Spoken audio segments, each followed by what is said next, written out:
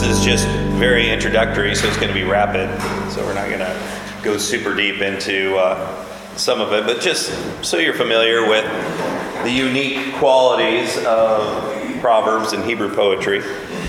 So just to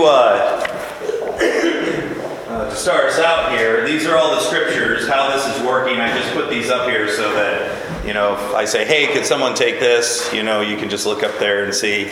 I don't have to keep repeating it.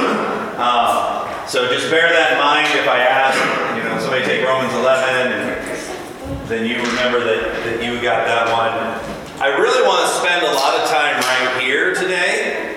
So that's really where the bulk of our time is going to be spent today, is just understanding the nature of Proverbs and wisdom specifically. And then we're going to touch on some of the advantages of wisdom, which actually is probably one of the largest. I divvied up all the Proverbs under different categories for the teachers. This was the largest section. So there's just a lot in Proverbs extolling the advantages of wisdom. Okay, so we'll talk about that a little bit. When you look at it, it really kind of boils down to just a few things. But to begin with, when we talk about wisdom literature, okay, there's a certain genre in Scripture, a stylistic form in which Scripture was written. We call it wisdom literature. Proverbs would be one of those, okay? What would be some other wisdom literature books in the Bible? Job, Psalms, I heard somebody say Psalms, Ecclesiastes, any others?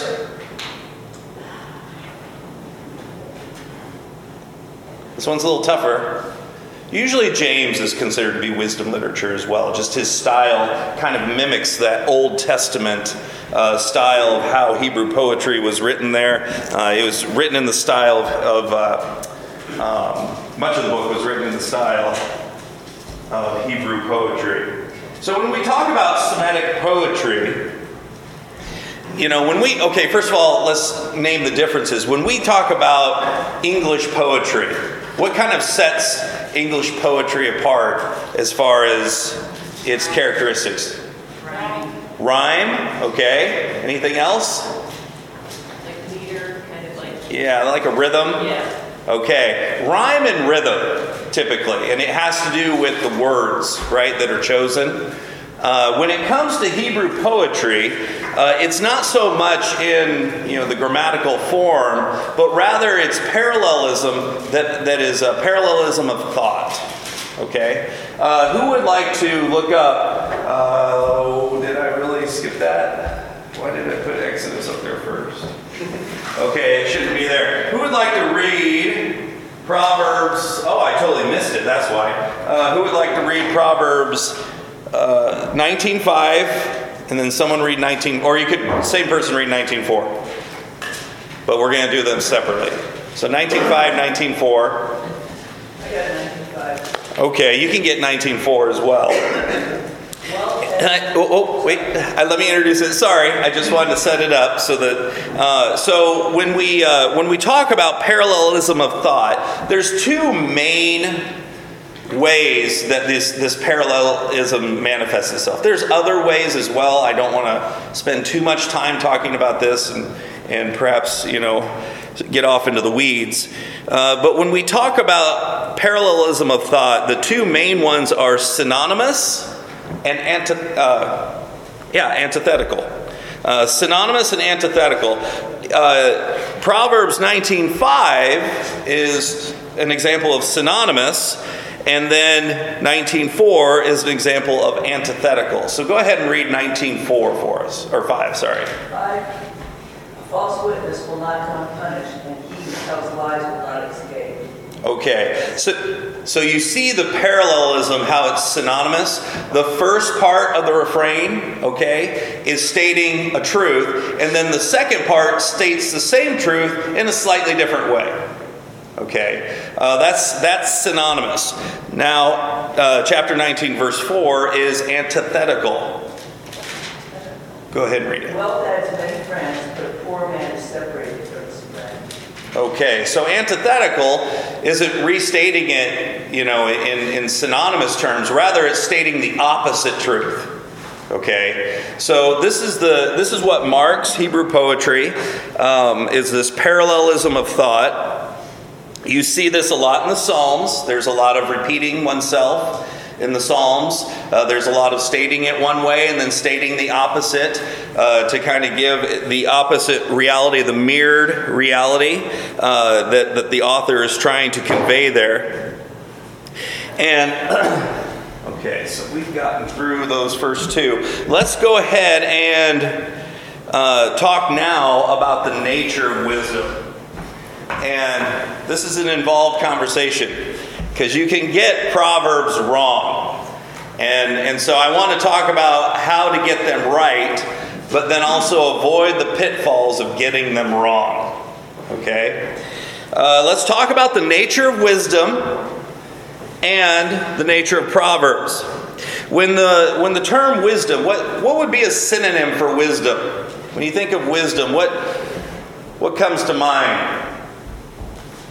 Experience. Okay, that's a good word. Right choices. Okay, right choices. Experience, right choices. Anyone else? Knowledge. Okay, it's very practical. Knowledge, that is definitely part of it. Integrity. Okay, now we're starting to get kind of like to the specific manifestation of it, right? Which is true. But at its barest meaning, wisdom is skill. Okay? Skill. Who would like to read for us Exodus 35, 30 through 31? This is kind of wisdom in its broadest use possible. Who would like to read that one? 30 and 31. Exodus 35, 30 through 31. Then Moses said to the Israelites, "See the Lord has chosen Bezalel, son of Uri, the son of Hur, and the tribe of Judah. And he has filled him with the Spirit of God, with skill, ability, and knowledge in all kinds of craft."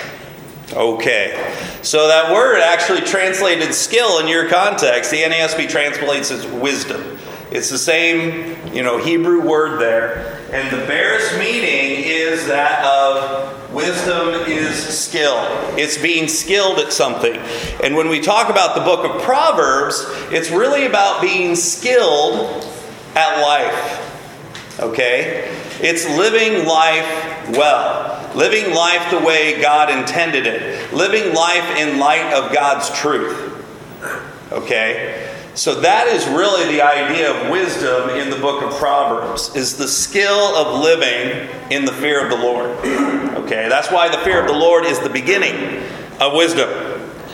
So, wisdom is the skill of living life in the light of God's Word, and it is also an attribute of God. All right? Wisdom is an attribute of God. So who would like to read for us Proverbs 3:19 through 20, and someone else grab Daniel 2:20 through 21. The Lord by wisdom founded the earth, by understanding he established the heavens. By his knowledge the deeps broke open, and the clouds dropped down to the earth. Okay, thank you. So, creation reveals God's wisdom.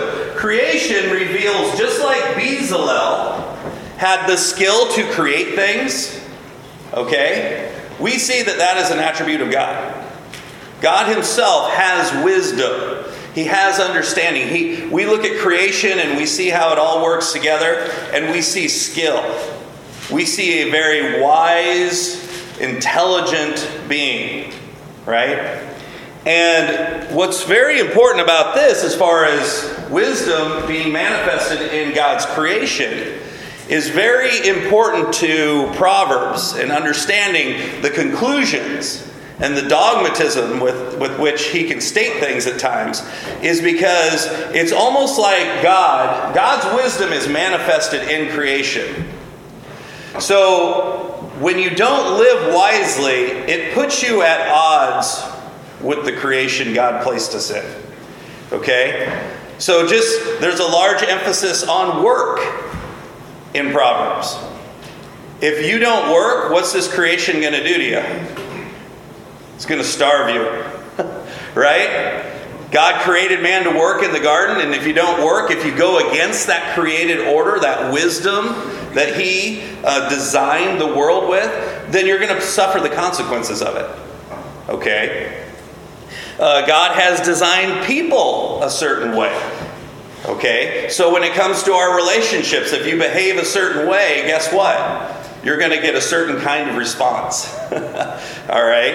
It's just the way God has designed it. So you're not going to escape that. This is an attribute of God, and it's manifested in his creation, and guess what? You're part of that creation.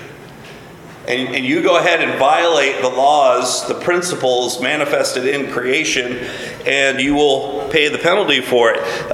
He talks a lot about immorality. So when you take the design of God, one man, one woman, and you pervert it through adultery or polygamy or anything else, what do you end up with? You end up with a problem. Okay? So again, he emphasizes a lot. There's like 5, 6, and 7. Chapters 5, 6, and 7 are dedicated just to the issue of sexual immorality. All right. Let's also look at Daniel 2:20. Who would like to read that for us? Daniel says, "Let the name of God be blessed forever and ever, for wisdom and power belong to him. It is he who changes the times and epochs. He removes kings and establishes kings. He gives wisdom to wise men and knowledge to men of understanding." Okay, so we see that wisdom was there in creating this world. Where else is it also manifested? Say that again? Creating rulers. Okay, yeah, the superintending of it, right? Bring them down. Yep, exactly. So God's wisdom is still manifested in how he is controlling the flow of time and history. All right, and guiding it all towards his purposes, his design. Romans 11:33. I got it. Oh, the depth of the riches and wisdom and knowledge of God. How unsearchable are his judgments and how inscrutable his ways. Okay, so that just kind of emphasizes that you just really can't wrap your mind around it. And, Paul at that point in the book of Romans has basically finished out the doctrinal section of the book. And he gets to the end of that doctrinal section of the book and he says, can we really wrap our mind around everything that I've just taught you? I mean, this is just like we're skimming the surface. Okay? We're going to spend all of eternity never exhausting the wisdom and knowledge of God. It is inscrutable. It's unfathomable. All right? It is so very deep that we're just like getting glimpses here in the scriptures. All right. So let's talk about wisdom. Wisdom is a skill. It's an attribute of God. And it begins with the fear of the Lord. Okay?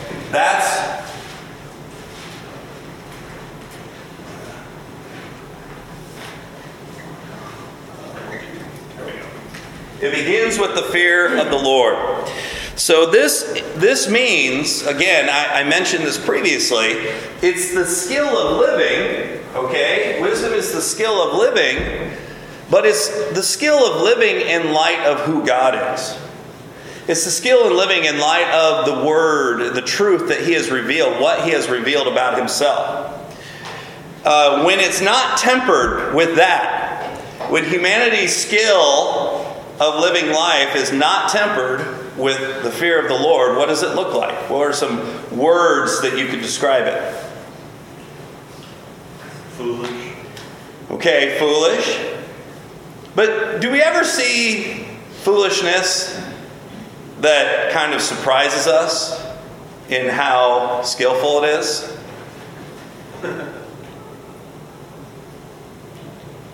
Are there some very bright, intelligent sinners in this world?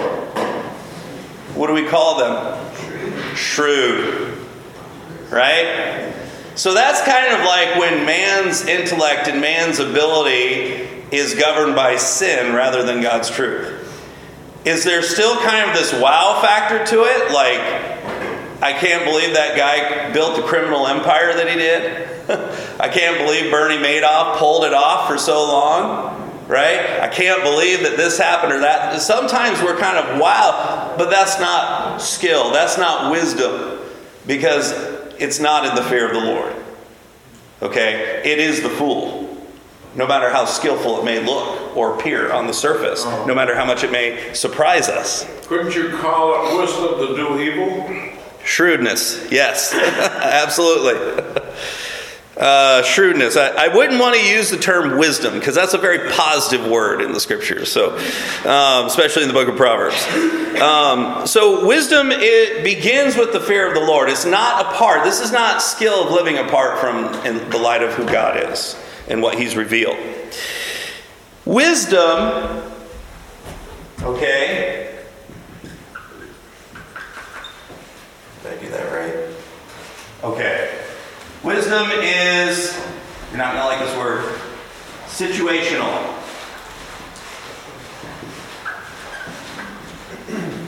Situational. Okay? Wisdom is situational. What do I mean by that? So we're talking about God's absolute truth. Does God's truth change? Yeah, it's absolute. It's unchanging. So, what do I mean by wisdom is situational?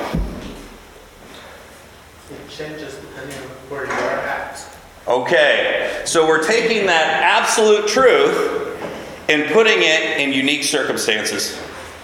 That takes wisdom. It's like, okay, what does obedience to God look like when I'm placed in this situation?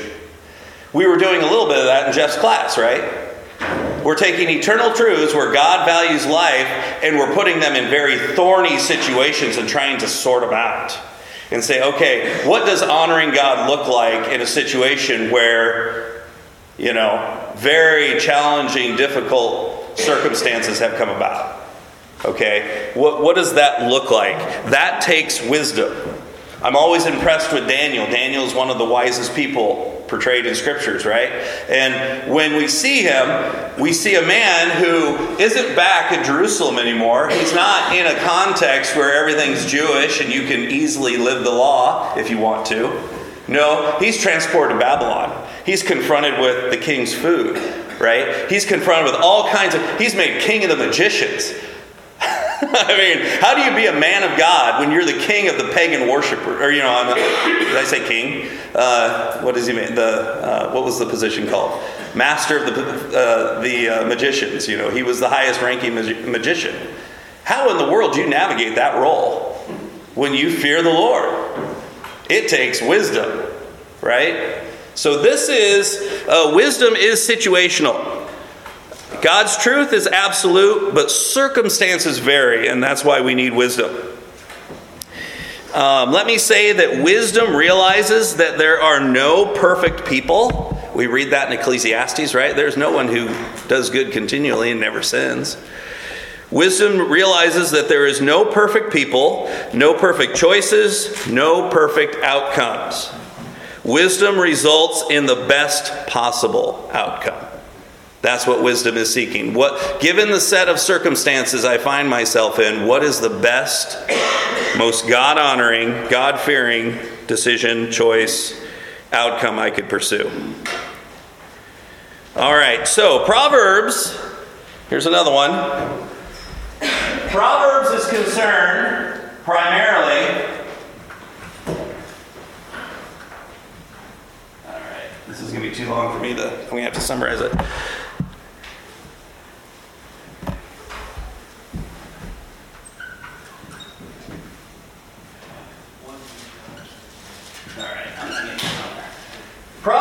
concerned primarily with earthly consequences.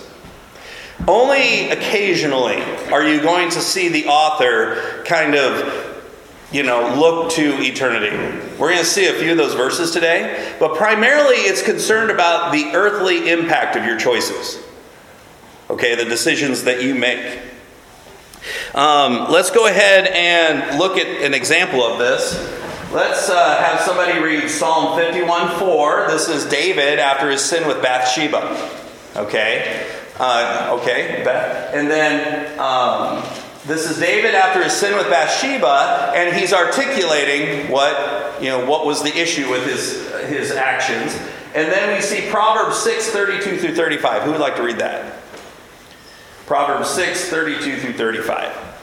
Okay, Janet. So in both cases, adultery is in view. But note the differences between them. Go ahead and read them both now. Against you only I have sinned and done what is evil in your sight, so that you are justified when you speak and blameless when you judge. Okay. The one who commits adultery with a woman is lacking sense. He who would destroy himself does it. Wounds and disgrace he will find, and his reproach will not be blotted out. For jealousy enrages a man, and he will not spare in the day of vengeance. He will not accept any ransom, nor will he be satisfied, though you give many gifts. Okay, so what's the difference between those two depictions of the consequences of sexual sin? One was repentant. Okay. The other face great consequence. Okay. Yeah. Well, I don't know whether the Proverbs was repentant, but like you say, he's talking about earthly things, and he's talking about all the stuff that you get on earth there. I mean, saying was you can give all kinds of gifts.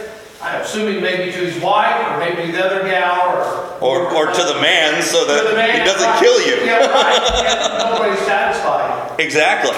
So he's looking. So when David's repentant and he articulates that, he's just looking at how his actions offended God. When we look at Proverbs, the primary concern is what's going to happen to you in this world as a result of this. What does sin do to your life here now? How is it going to shred it? Okay. Whereas, again, okay, let me say this. I might be skipping ahead. Okay, we won't do that. We won't skip ahead. But just remember this, that really Proverbs is concerned, it doesn't so much view actions through the lens of God's commandments in the sense of this is sin, this isn't sin. It says, okay, you do this, this is what's going to happen. It's going to be good. Oh, yeah, you obey God in this instance, then the outcome is going to be good for you here on earth. If you disobey Him, this is going to be the outcome. It's going to be negative here on earth. Okay? But it doesn't always have that view in sense of you're committing sin against God. This doesn't read like the law of Moses. All right.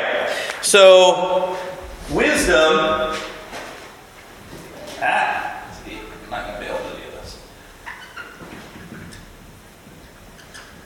Maximizes your existence. Okay? Wisdom maximizes your existence.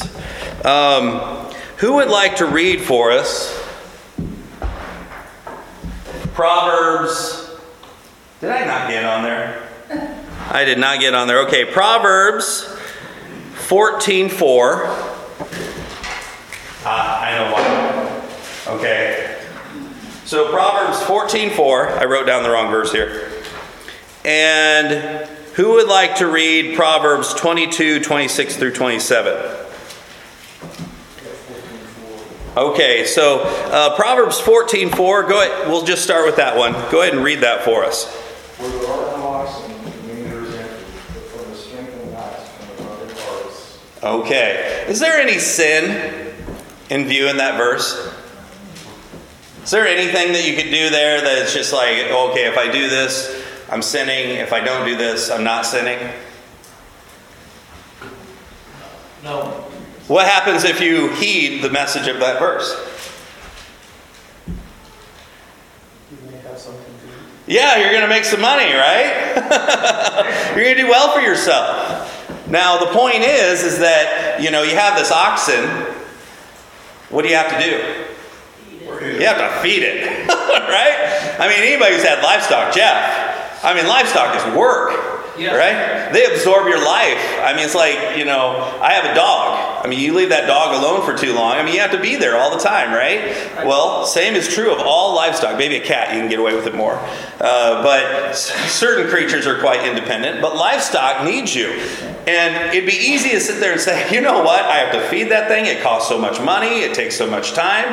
I don't care. What happens then? Well, you don't get the revenue that an ox brings to your life. Okay? That's maybe a little far removed from us. A lot of times when I read this verse, I think about my car. I can't believe how much my car costs me. I can't believe how much time I spend taking care of it and just keeping it going. And at the end of the day, though, the car lets me do a lot of things, doesn't it? There's an advantage. Okay, I can drive to a job, I can go to the grocery store, I can do all these things. If I didn't have that car, there'd be a lot of things that I would be unable to do, and I would not be as financially successful. So again, just that idea of maximizing our existence, okay, the skill of living and understanding the world and how best to maximize your existence in this world. That is an aspect of wisdom. Okay, and it doesn't have anything to do with sin. You don't want an ox? You don't want to have to feed it? Fine. Guess what? Who here has an ox at home? Okay. Oh, man. How much does she have to feed you, Jeff? Look how dead I am gone. But the return on that ox is the best, right? Okay. All right. He works really hard. Exactly. All right. So this is a plug why you should have a man in your life. No, I'm kidding. Okay. So we have here, let's see. So wisdom maximizes, and let's look at a negative example. Who had Proverbs 22, 26 through 27? This one right here. Who has Proverbs 22, 26 through 27? I got it. Okay. Be not one of those who give pledges, who put up security for debts. If you have nothing with which to pay, why should your bed be taken from under you? Okay, what do we call this today? Cosign. Cosign, right? You're providing collateral for somebody. You're saying, I will absorb their debt. I'll vouch for them. If they don't pay it, I'll pay it. Okay. If you do that, have you sinned? Yeah. Can you cosign? As God said, thou shalt not cosign? No. Okay. Make sure you know who you're co-signing. Exactly. But what if the person turns out to be a deadbeat? What if they forfeit on their loan? Oh, guess what? They're going to show up at your house and say, hey, what's the most valuable thing he's got here? In this case, his bed. Right? Maybe even a reference to his house. Right? Just take his dwelling where he lays his head away from him. That isn't very wise. You should really be careful about doing that. And he states it so strongly, do not be among those who give pledges. It's sort of an indication that the person you're co-signing for doesn't have the assets to back up what they want. Exactly. Yeah, there's already a problem with that person, right? I mean, it's like, okay, why can't you? They're wanting more than they got capability of paying for. Exactly. All right, so let me get down here. Let's see, wisdom, okay, is not promises, okay, but probabilities. Did I spell that right, Janet? Okay. Wisdom is not promises, but probabilities. Okay, we'll go for one of the famous ones. Who would like to read for us Proverbs 22:6? Amen. Okay. Train up a child in the way he should go, even when he is old, he will not depart from it. Okay. Is that a promise? No. No. Okay. Well, how is it a probability? What do I mean by that word probability? It's got a greater chance of happening than not happening. Okay. When you sit out here and look at the world, if someone's born a Muslim, they were raised to be a Muslim, what are the odds of them growing up and being something different? Not very good. Not very good. Somebody's raised, Roman Catholic. What are the odds of them switching religions? I was going to say, the Catholics say gives a child until he's 5 and he's Catholic forever. Okay. So that's a manifestation of this reality. What is it? We are creatures of habit. Right? And if you take a child when he's young and impressionable and this is all he's ever known, I mean, it's all he's ever known. It becomes an ingrained part of who he is. Right? And so it's just an observation about human nature is what this is. Whatever a child is raised with, more than likely that will stick with them for the rest of their life. Is it always given? Do Muslims become Christians? Yes. Oh, absolutely. God changes Muslim lives, every day. So it's good to remember that these are not promises. They are probabilities. Okay? They are what most commonly happen as a result of a certain course of actions. All right? Is there wisdom in that? Yes. You train your kid to be a moral kid, the likelihood is that will stick with it. Now we know biblically there's things working against that, right? If they're not truly converted, if their heart isn't changed, then, there's obviously sin is going to continue there. All right. So probabilities, not promises. And let's talk about warnings concerning legalism. Okay? Warnings concerning legalism. The pursuit of wisdom very easily steps off into legalism. It's very easy to get on that observation or experience trajectory, according to what I have seen, and start to preach your experience as opposed to God's Word. Okay? And suddenly, we have a bunch of people who are being discipled in, the way that Jason Rosas has lived his life, as opposed to as God exhorts you. Wisdom's going to look different in each one of our lives. Again, those circumstances change, right? And so that is why, in the New Testament, James says, if any of you lacks of wisdom, let him ask of God. This is always going to confront us. You're not going to be able to always go to your friends and say, hey, have you seen this before? What should I do? Well, you know what? Were the circumstances exactly like that person, you may end up making a really bad choice. That's why it says strengthen many counselors, right? Get a well-rounded perspective and not just a single perspective. So the pursuit of wisdom easily steps off into legalism. And realize this, that Proverbs are not commands, but probability, or not commands, what's the word I say? Not commands, but observations. All right? So not commands, but observations.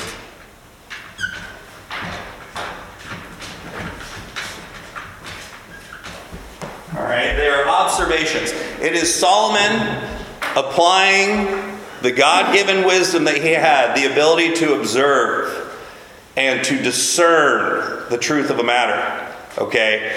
And he sat back and he's looking at this and he says, oh, okay, well, if you do this, this is what most likely will happen. Okay? This is what most likely will happen.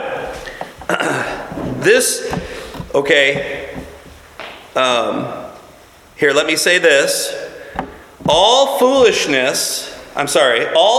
is foolishness, but not all foolishness is sin. We've seen a few of those examples, right? All right, you can be foolish and not necessarily be sinning. You're just not living, right, according to the skill, maximizing you're not maximizing your choices here. You're not maximizing your existence here on this earth. Sometimes that is through sin. And all sin is foolishness. You sin, you're going to pay the consequences for it. But if you're not wise and you don't make the best choice, you're going to pay the consequences for it too, or you're at least not going to live the maximum existence that God has offered to you. Maximum benefit. Maximum benefit, exactly. I would also say this, and this goes along with these aren't promises, they're probabilities. These are not commands. They're observations. Be careful you don't step off into legalism. One of the ways that you can become legalistic about Proverbs is that you start to judge others for how their life has worked out. So we have to be careful about that. We're warned about that. This is the norm. Proverbs 3:16. Who would like to read that for us? Proverbs 3:16. Let's see. Here's the probability. Here's the observation. Long life is in her right hand, in her left hand are riches and honor. Okay. So how could this easily turn into a legalistic judging of others? Because if somebody's super old, you think, oh, she must be wise. Okay. Go ahead and just speak now. I was hearing a few voices there. Oh, I'm sorry, it's long life. So if somebody's really old, you think she must be really wise. Okay. And if they died young? They're a fool. They were a fool. What's another way you could turn this into legalism? A legalistic judgment of others. Well, a lot of times it's observing the rules, but not really knowing why or into why you're doing it. Okay. Yeah, that's another characteristic of legalism. If someone's in poverty, poor, it's their own fault. Exactly. Oh, you're not rich? You just made all the wrong choices in life. Right? What's another way? What's another way you could turn this verse, chapter 3, verse 16, into a legalistic judgment of others? There's only one more element to it. Honor. Position. Okay, exactly. So maybe if someone's been rejected by society, maybe if they're looked down upon, maybe they're like the antithesis of honor, right? Oh, well, you just haven't been wise. You haven't been wise in how you've lived your life. Was Jesus very accepted in this life? Was he wise? Yes. He was exceedingly wise. He was the wisest man who ever lived, more than Solomon. What about the prophets? Woe when all men speak well of you, for so their father spoke of the false prophets. So just because you're receiving honor doesn't mean you've been wise. And just because you've been receiving dishonor doesn't make you a fool. So that's where we need to be careful. There are exceptions, okay? And that's what we see in the book of Ecclesiastes. Who would like to read for us Ecclesiastes 7:15, and then someone read 8:12. I got 7:15. Okay. In my vain life I have seen everything. There is a righteous man who perishes in his righteousness, and there is a wicked man who prolongs his life in his evil doing. Okay. So that's good to remember. Sometimes that shrewdness prevails. Sometimes people don't get what they deserve. See, these are probabilities. Okay, they're not promises. You could be a very righteous person and live in the fear of the Lord and make very wise choices, and still, you think about it. I go back to Daniel, one of the wisest men who has ever lived. Did he deserve what happened to him? Yeah, he was tethered to a nation that was just plunging deep into sin, and he was placed into difficult circumstances because of that. Joseph, another very wise man in Scripture. Okay, did he do that to himself? Was that his fault? That his brothers were so wicked and jealous and envious that they sold him into slavery? Yeah. This is the classic bad things happen to good people. Right? You can be wise and it still doesn't turn out for you. Solomon says this again in Ecclesiastes 8:14. Who would like to read that? 14, sorry. Did I put 12? It should be 14. Who would like to read that? There is a vanity that takes place on earth, but there are righteous people to whom it happens according to the deeds of the wicked, and there are wicked people to whom it happens according to the deeds of the righteous. I said that this also is vanity. Okay. So, again, Proverbs dwells on that earthly plane, by and large. Very, very infrequently, very rarely does it ever kind of go to the eternal plane, okay, to the divine plane. It dwells on the earthly consequences of things. And when it comes to that, there's exceptions to this, okay? But note what he says. Okay, this is where we want 8:12. Who would like to read 8:12 for us? Although a sinner does evil 100 times and may lengthen his life, still I know that it will be well for those who fear God, who fear him openly. Okay. How so?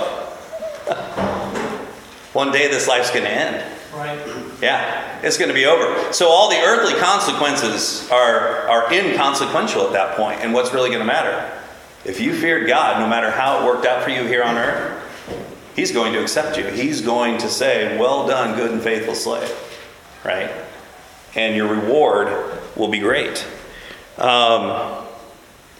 This is probably, in my opinion, this is not for me, but Alexander Strock, he uses this verse frequently in reference to elders, and just as far as eldership and making sure that you don't fall into this trap, that you're a merciful person who deals with people gently and graciously and doesn't get into the judgmental trap that can often come as a result of this. Job chapter 12 verse 5. Who would like to read that for us? So we've looked at Ecclesiastes, and we're going to look at Job. Ecclesiastes and Job give us the exceptions to Proverbs, okay? Where it doesn't always work out. Job, God himself says, there's none like him. He's the most righteous man on earth right now. He fears me in all that he does. What happened to Job? Men at ease have contempt for misfortune, as the fate of those whose feet are slipping. Okay, that's Job speaking. And think about what that verse says. He who is at ease holds calamity and contempt. What is he talking about? First of all, who's he talking to? His friends. And what were his friends doing? Oh yeah, they were skewering him. They were putting his head on a pole, right? You did something wrong. Bad things don't happen to good people. Right? You're doing something wrong. You did something to deserve this. This is why your whole family's dead. This is why all your possessions were stolen. This is why you have this foul disease now. You clearly sinned against God. None of them were aware of the contest that was going on between Satan and God, were they? They were oblivious. I mean, this was not anything what they thought it was at all. They never had that perspective like we do. By reading the book and starting out and saying, oh, wait, Job was righteous. That was God's assessment before this all started. So, he who is at ease refers to who?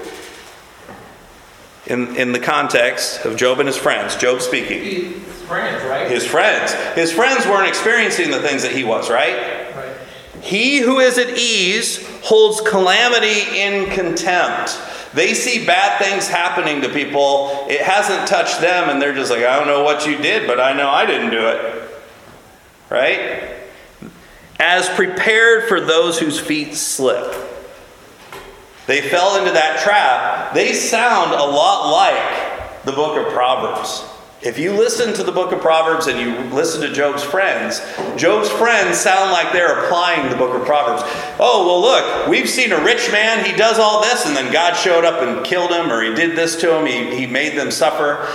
And Job says, wait a minute. I look around and I see all kinds of wicked people who are living a great life now. So they're having this back and forth. Okay? And he's looking at his friends and he says, this just hasn't touched you. That's why you're able to sit there in judgment of me. So that's something to remember in this whole discussion when we get into the book of Proverbs is, So in other words, when disasters happen, we should look at, is it something they did or is it just something that's happening for some other reason? exactly. Job's friends at the end of the day were just speculating, right? I mean, in fact, they're kind of like, come on, admit it. You did something. What did you do? You just, if you come clean with God, he'll forgive you. Well, they were wanting to help them. Yeah. I don't need that kind of help. Well, Yeah. Yes. It was a misguided attempt to help. if you look at them, they were wanting them to help them. Hey, confess your sin and this disaster will get over with. Exactly. And the way that they were going wrong is, again, Scripture embodies the principle innocent until proven guilty, right? On the basis of 2 or 3 witnesses. They're coming at this and they're like, what you do, Job? You did something, right? You did something. We know you did something. Tell us what it is. Why were they doing that? Well, the book of Proverbs, wisdom says, of course the book of Proverbs wasn't written then, but they're functioning on that same kind of wisdom that says, hey, look, if you're righteous, things work out for you. And what we see in Job is, just like Ecclesiastes, not always. Sometimes it's the opposite, okay? Well, they're looking for a transaction. They're looking for, okay, you must have done this. We want to know this equals this plus this equals this. Right. So, in order for me not to end up like you did, I have to look at your mistakes and learn from them. Sure. So, in my mind, Job's friends were coming up with a transaction that Job had done to make sure that they did not follow that same transaction. Make sure that they didn't do that same thing. Agreed. Yeah. Yeah, and the book of Proverbs, that's what it's all about. I looked through my window, I saw a young naive fool walking down the street, right? Oh, I looked out and I saw this guy. I walked by the sluggard's house and I saw that things were kind of falling in, the weeds were really tall, Well, let's look at today. This is a disaster, an earthquake in Turkey. Why? Is it just something that happened? Yes. Or has God got it in for the Turks and the Syrians? Exactly.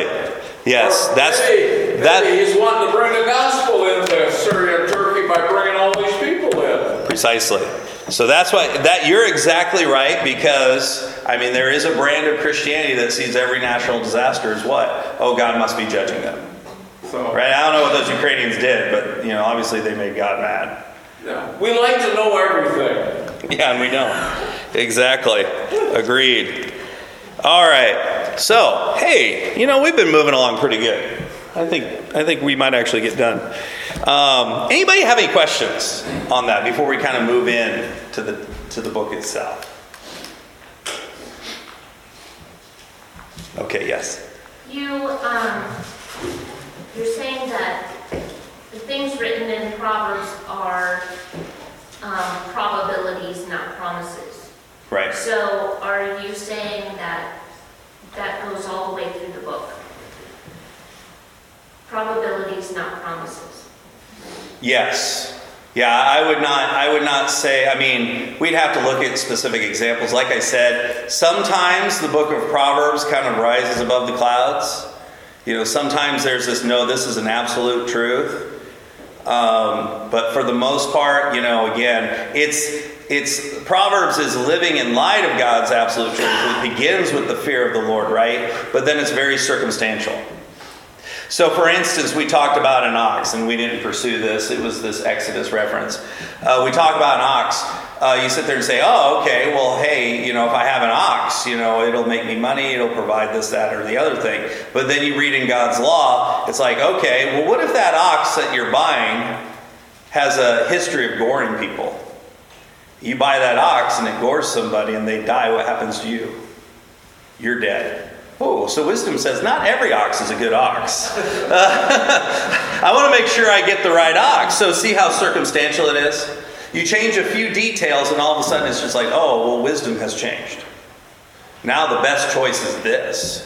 It's better not to have an ox than to have an ox that gores somebody. So that's what I mean by situational. Okay, it's circumstantial.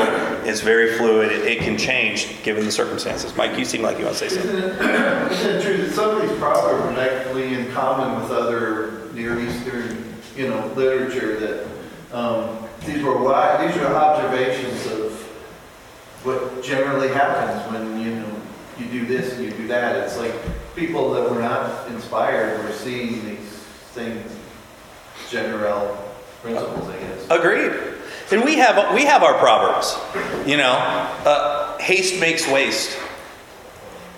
Right? Haven't you seen that before? I mean, this is why it emphasizes so much, wisdom is with the gray-haired. You stick around long enough, you pick up on these things. Yeah, don't be hasty. You're just going to end up wasting, right? What about a bird in the hand is worth two in the bush? And Shakespeare. Okay. The same. Yeah. And there's wisdom in that, right? I mean, don't gamble. I mean, I got what I need. Do I really trade it in to try and get more? You better be careful about that. It doesn't always work out. All right. I'm sure if we sat here long enough, we could come up with more. But those are proverbs of sorts. They're pithy sayings about what we've observed about life. And, the probability. Now, is a bird in the hand worth two in the bush?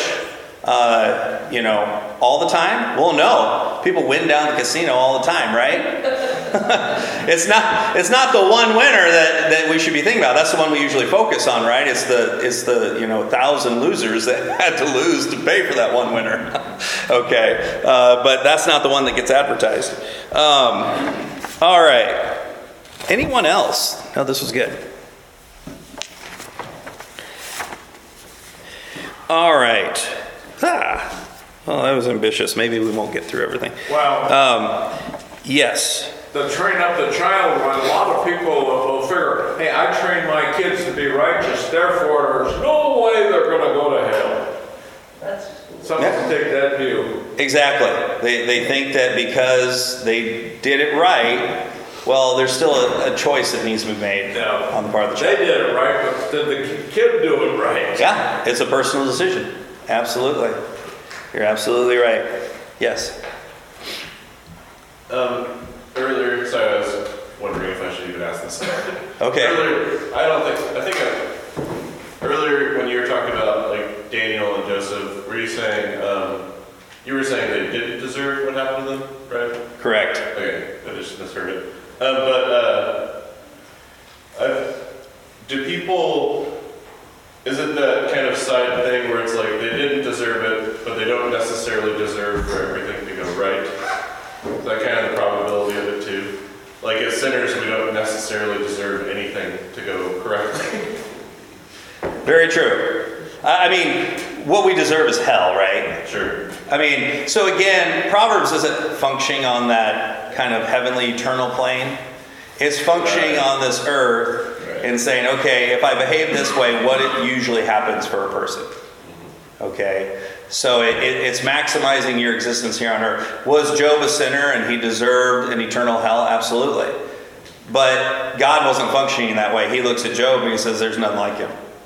So Job's big struggle is he even personally saying, what have I done to deserve this? If you serve the Lord, if you fear God, shouldn't it work out for you? And look, it's not working out for me. And generally, Proverbs, it does work out for the righteous, but not always. So, not always. All right, we have to read the first 7 verses of the book of Proverbs. Who would like to read Proverbs 1 through 7 for us? The Proverbs of Solomon, the son of David, king of Israel, to know wisdom and instruction, to discern the sayings of understanding, to receive instruction in wise behavior, righteousness, justice, and equity, to give prudence to the naive, to youth, knowledge and discretion. A wise man will hear and increase in learning, and a man of understanding will acquire wise counsel. To understand a proverb and a figure, the words of the wise and their riddles. The fear of the Lord is the beginning of knowledge. Fools despise wisdom and instruction. Okay, so just for the sake of time, I'm going to summarize some of the components of what he says here. Number one, he mentions the wise. He mentions the fool. Who else does he mention?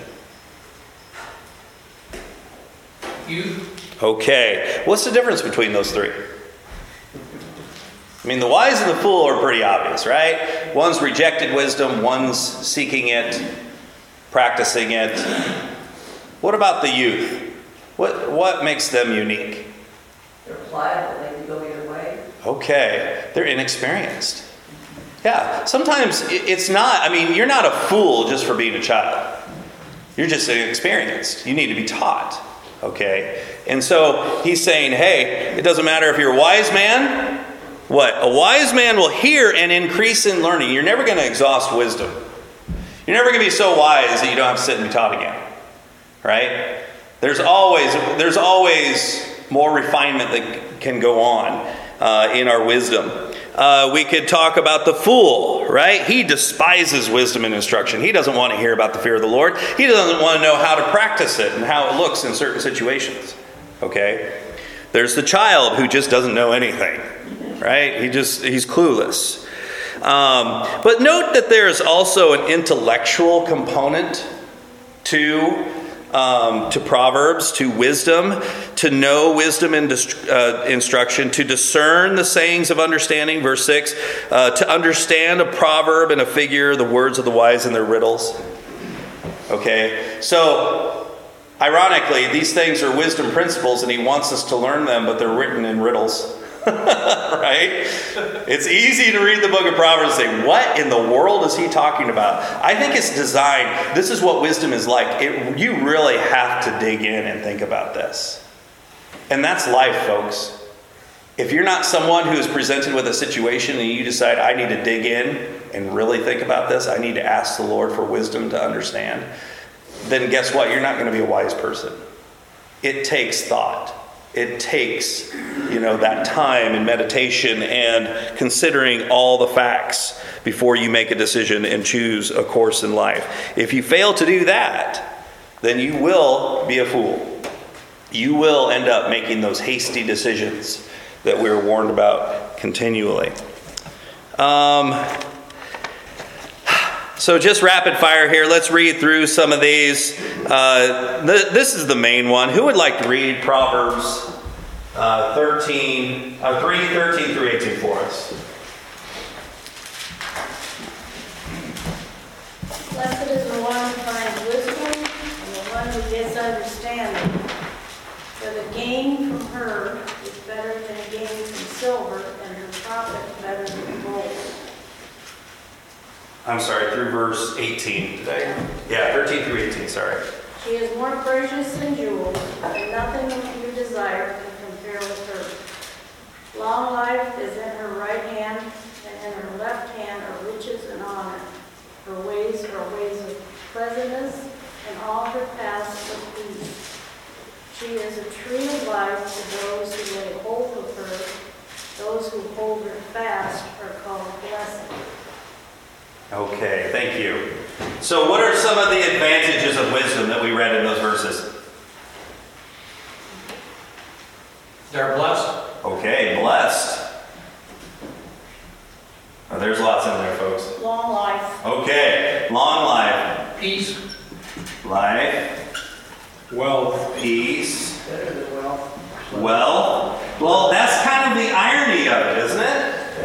It's like, okay, if you go pursue wealth for wealth's sake, we read a lot about that in Proverbs, it's not a good thing. But if you pursue wisdom, guess what comes along with it? Wealth. Right? So make sure you're aiming at the right thing here. You aim too low, and you're going to miss it. And you're going to be the fool. And you may get wealth, but it's not going to be blessed in the end. Right? It's not going to be blessed at the end. What else? Pleasantness, right? Okay. Pleasantness. Peaceful. Yep. Peace. Understanding. Understanding. Honor. Honor.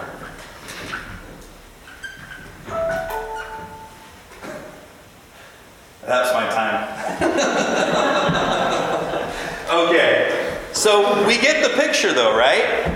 There are advantages. Who doesn't want to be blessed of the Lord? Who doesn't want a long life, peace, wealth, pleasant existence, understanding, honor? Are those noble things? Well, more wisdom too. More wisdom. So you could add that to your list. More wisdom. Yeah, I'm sorry, I'm not going to right now, but you get the picture. You get the picture. These are not antithetical. These are things that God designed us to have in this creation. And if you're wise, you will attain them. Okay? Unless the Lord has ordained otherwise.